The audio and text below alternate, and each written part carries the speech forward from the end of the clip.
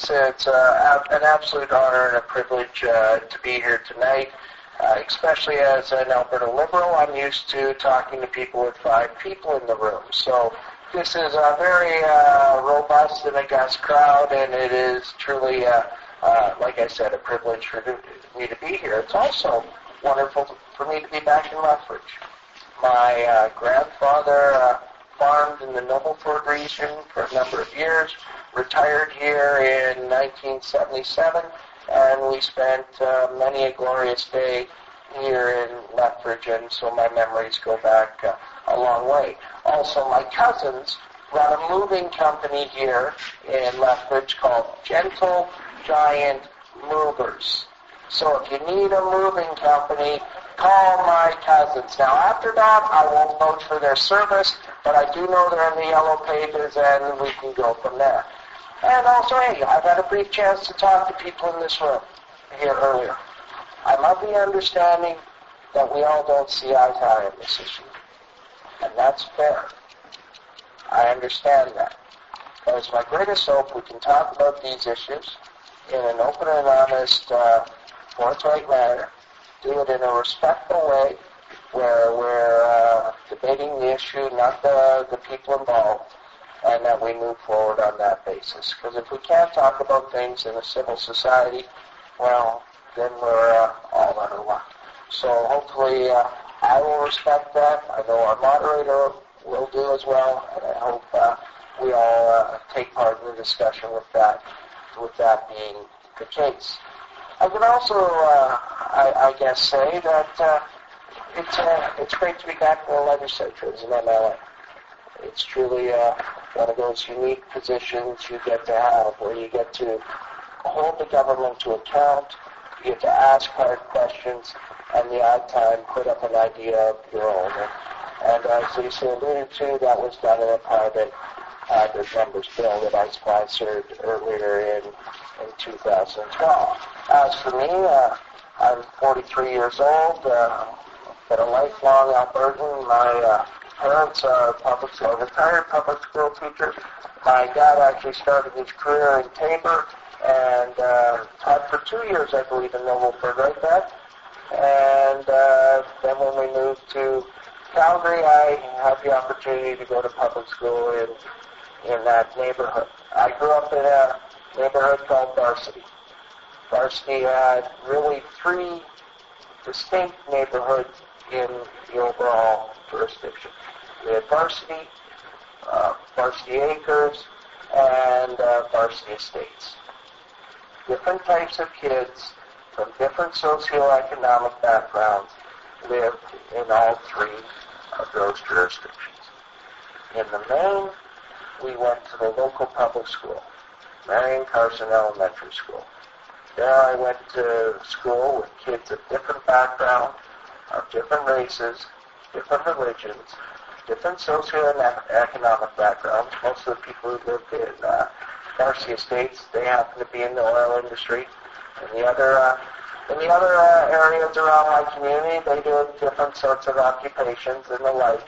But we all met at Marion Carson. We learned how to deal with our differences, whether they be on religious or from our wealth backgrounds or otherwise. They're on the playground, they're in the schools, they're in the classroom.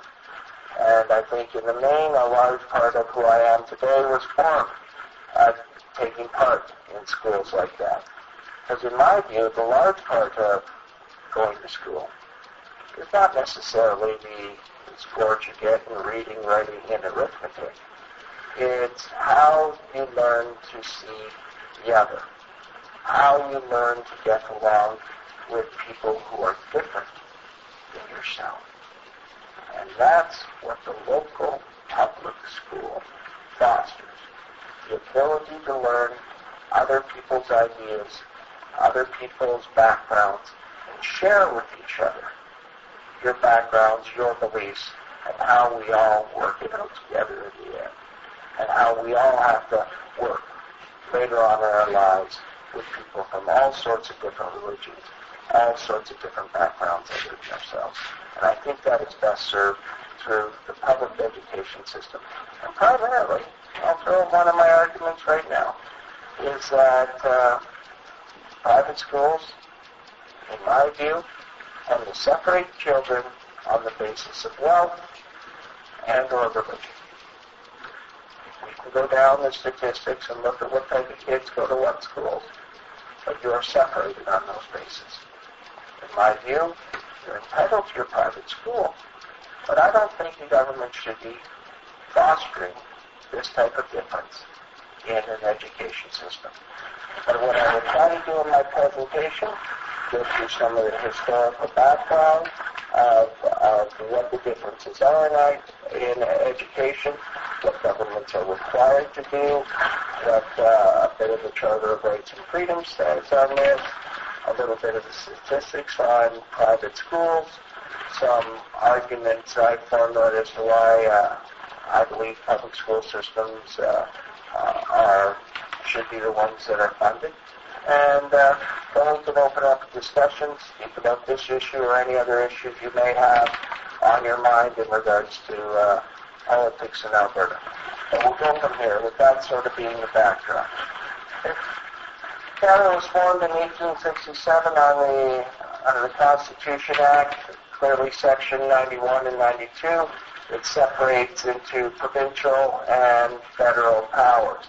And obviously Section 92 relates to our provincial government. Provincial governments under the Constitution Act were given the education portfolio. Section 93 states, in and for each province, the legislature may exclusively make laws in relation to education, subject and according to the following provisions. I won't put the following provisions because they go on for a couple of pages and we don't have that type of time. But if you look back as to what was discussed in the Constitution at times, what we had was Upper Canada and Lower Canada getting together with New Brunswick and Newfoundland. Especially in Upper Canada, you had a strong French-Canadian background as well as a strong Roman Catholic background, as well as you had that in the New Brunswick legislature. And the other areas were too inclined to see education in their own ways. So it was natural that those people who got together at the Constitution discussions would want to see education be at the purview of the province. They wanted that under the control. They wanted to see education systems develop that reflected what they believed were their values at that time. The Alberta Act was created in 1905. That created us the province. And the government of Alberta, as stipulated under the Constitution Act, must fund public schools, Catholic schools, and francophone schools in this province. Interestingly, by the nature of the Alberta Act, the Saskatchewan Act, and I believe it's the Manitoba Act, we are three of the unique legislatures who have this written into our constitutions. Our provinces that were formed earlier do not have this unique provision in it. In fact, in Alberta at this time, in any jurisdiction where the minority faith or minority language right has three people that petition the government to review whether they should have one of these schools into it. The government is under its duty to do a study to look into whether the numbers in the population warrant having that type of school there. That is written into our Constitution, is still what the government of Alberta is required to follow. Charter of Rights and Freedoms. It reaffirms, although the Charter of Rights and Freedoms, some of us in this room knows is a fairly agnostic document when it comes to religion. In fact, Section 15 states that anything the government is involved in cannot be discriminated on the basis of race, religion, disability, gender, and the like, the equality provisions therein. So you would think on a reading of this document that funding of any religious schools would probably be out. But no, in Section 23, it specifically recognizes Section 93 of the Constitution Act.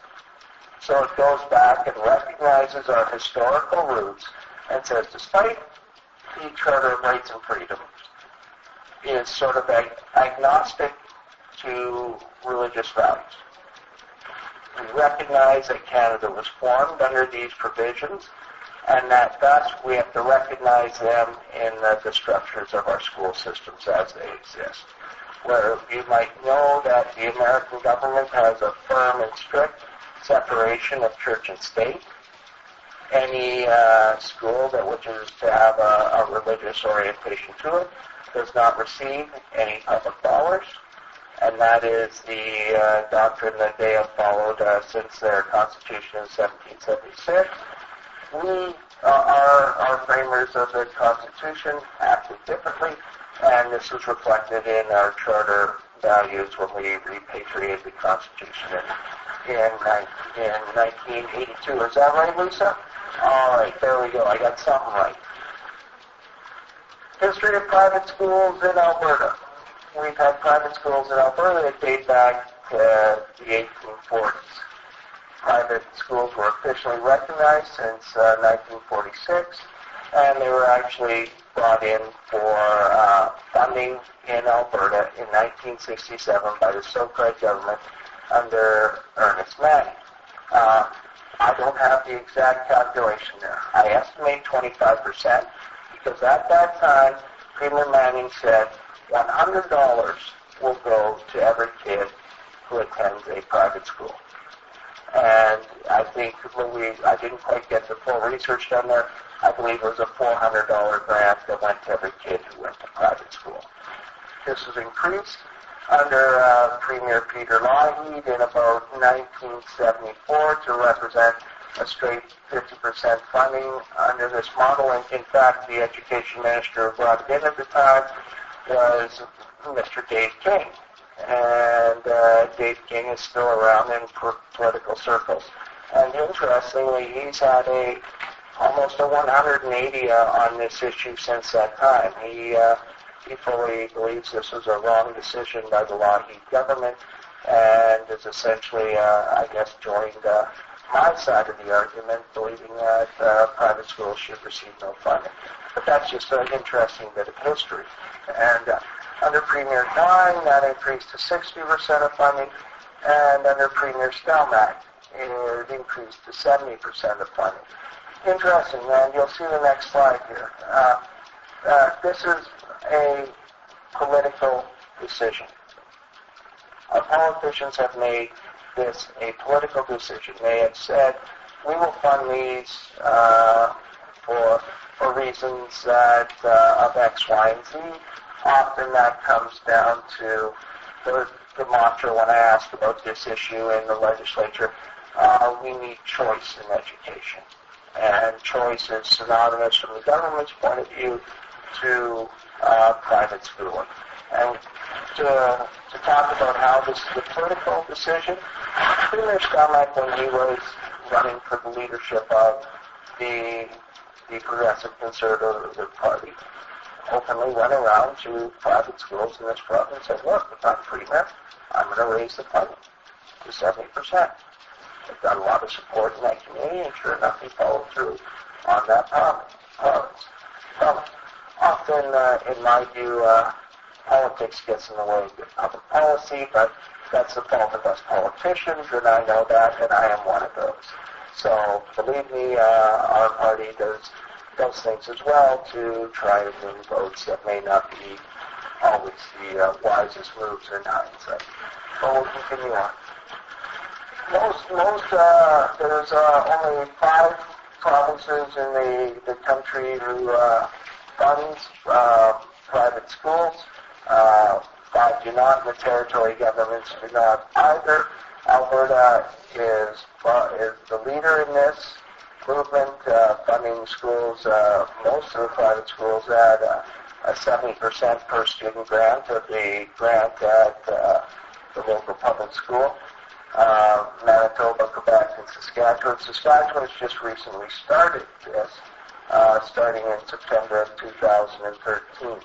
So they just started They're starting in September of 2013. So they too are doing Ontario, Newfoundland, Nova Scotia, Prince Edward Island, and Nova Scotia have no funding to private schools. So there are different political decisions made across this country for reasons that the government of the day believes are valid. And so you go from there. Over 150 private schools in Alberta. They tend to break down. 44% are religious. 39% are either elite private schools, so they charge significant tuitions, like you'll see on the next slides, many of the special academies in Calgary and other areas around here, or offering a unique, in their view, educational experience, and 17% breakdown in language. Interestingly, of this 150 private schools, a large portion, in fact the majority, are schools of less than 10 people. Okay? They're schools of less than 10 people in various areas and jurisdictions around Alberta. They qualify for the grant and somehow are running a school of 10 people. I don't know quite how that looks. Hopefully it's serving their students well, but that's the nature of private schools in Alberta. Here we go. Here's some of the, these are some of the 13 largest private schools in Alberta. You can go by their average parental income. West Island College, $386,000. Strathcona-Tweedsmuir, $367,000. Rundle College and the like. All the way down, I believe we have some people, some of my good friends from Emmanuel Christian School are in the back there. Some students are here, and they have a little less parental income, and you also look at special needs students at most of these schools. They're not going there. Why? Because, one, private schools don't have to take them. They do not take kids with disabilities.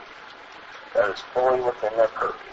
They do not take kids with IPP programs. Okay? And many of them choose not to. Okay? You can see by their numbers reflected in there. I'm not making up the statistics. Those are reported in Alberta government statistics manuals. So they're not open to these student bodies. Okay? We do have some schools that are set up specifically for children with disabilities. County Academy, where it has almost 100% of their students who are special needs students. Rundle College Academy, which has almost, or it has 100% of their students with special needs. But I also point out that those two schools in Calgary, have significant wealth attached to their parent groups. Okay, you'll turn on the next slide. You can go to the next slide. You can look at the tuition rates at West Island College. $13,000. Strathcona-Tweedsmuir, $17,000. Rundle College, $11,000. It goes on and on. Are these schools available to the average Albertan to attend? I leave that question open to you. In my view, they're not. The average Albertan cannot afford that after tax income. How can they? It's simply an exercise in they're not able to attend. And even if you look at the Rundle College Academy, that specializes in disabled students, well, guess what? I guess if you're lucky enough to come from a family that has significant wealth, you get to attend there. Otherwise, the public school is your option. So I point those out as those are the facts, and in my view, this seriously puts into question of equality of opportunity, whether government should be funding elite private schools for wealthy kids. In my view, it's not necessary, not needed, and in my view, I would like to, like I said at the beginning, you're entitled to your private school. in my view, you're not entitled to public funding. I would oftentimes, and I think educators have come to this conclusion too, kids learn best from kids. Okay?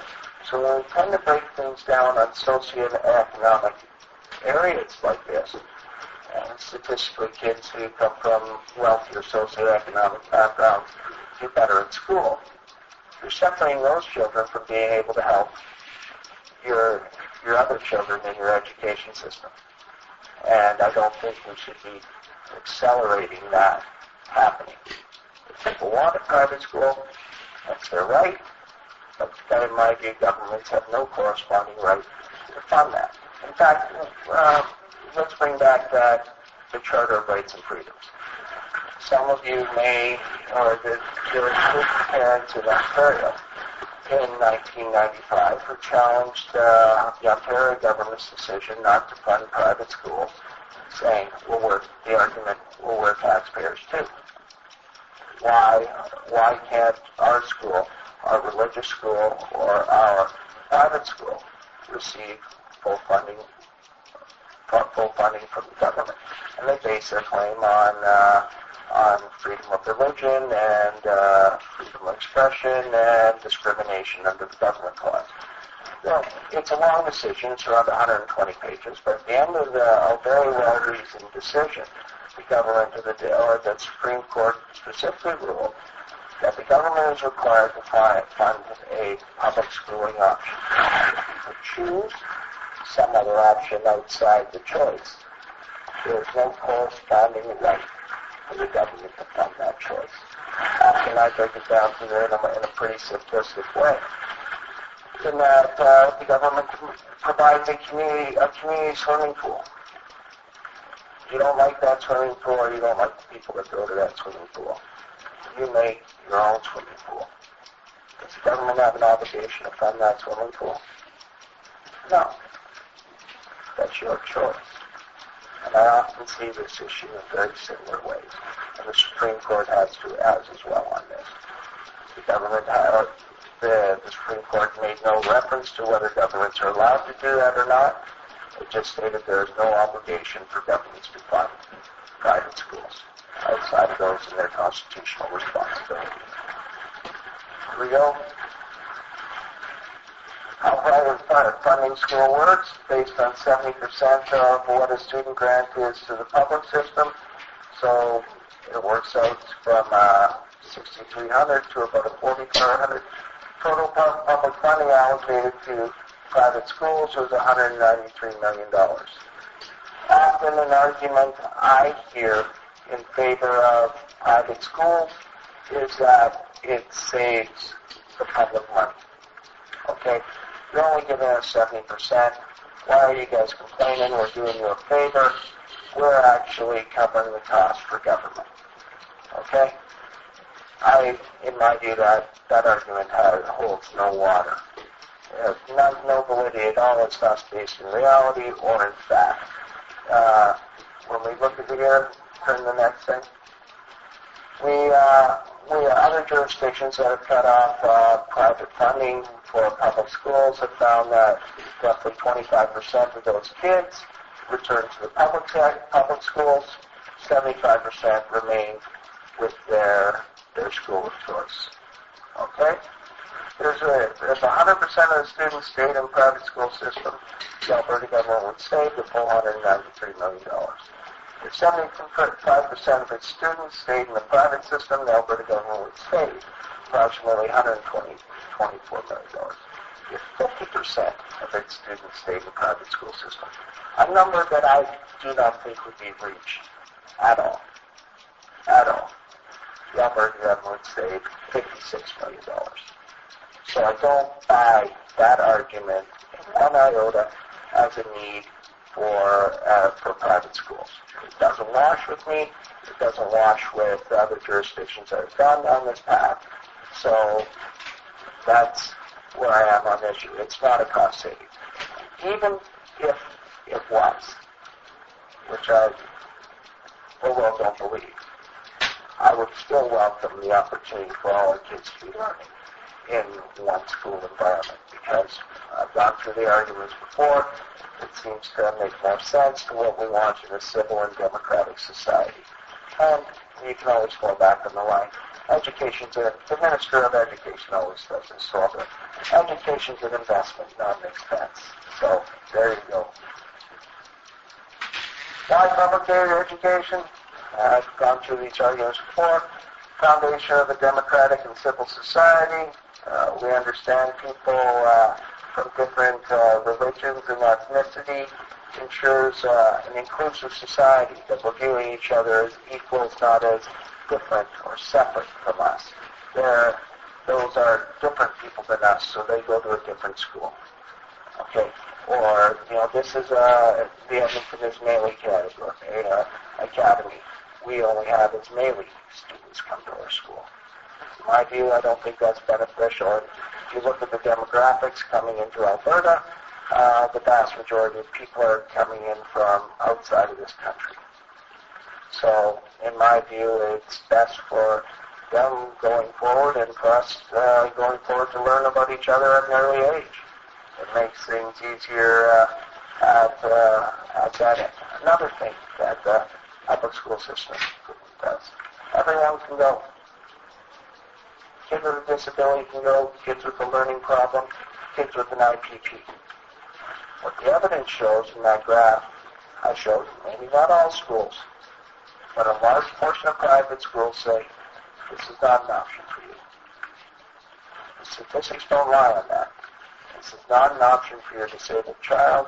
This is not an option for your learning disabled child. You go to the public system.